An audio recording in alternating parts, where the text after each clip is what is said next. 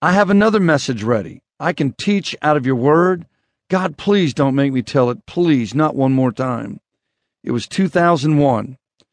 I was in the midst of my 6th year of ministry with Wild Week summer camps. It was our last night at camp in Jacksonville, Florida, and there were hundreds of students ready to hear what they had waited for all week, my testimony. They were just dying for me to throw up on them. In other words, share my story one more time.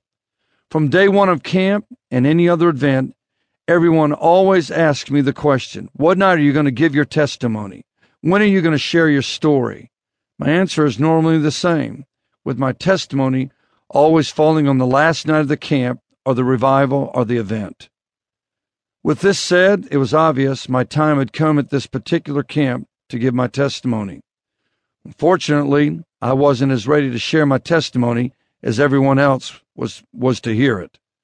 So as I pled with God, I had the band Among Thorns play through a few more songs, and in fact, I think they must have played through every song they knew or had ever written.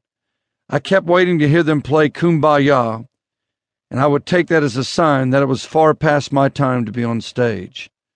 As Kumbaya was drawing dangerously near, God spoke to me. His voice was very clear and audible, but was still unmistakably clear. Freeman, which is what God always called me, the strongest sermon you preach in your life is your testimony.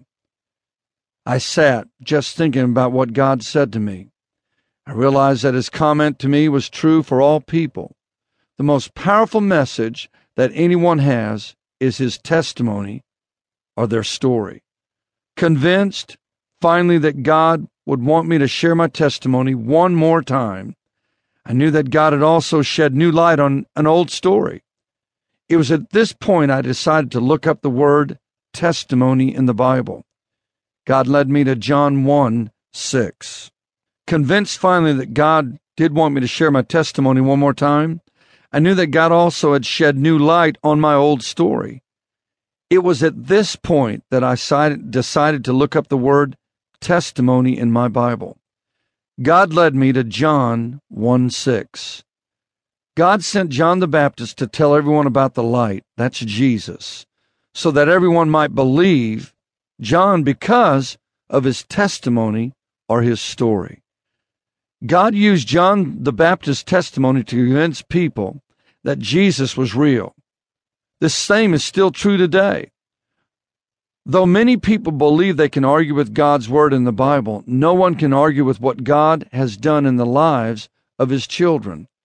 This is why our testimony is so powerful, because it can't be argued by unbelievers. Still wanting more? I found John chapter 5, verses 31 through 38. If I were to testify on my own behalf, my testimony would not be valid. But someone else is also testifying about me, and I can assure you that everything he says about me is true.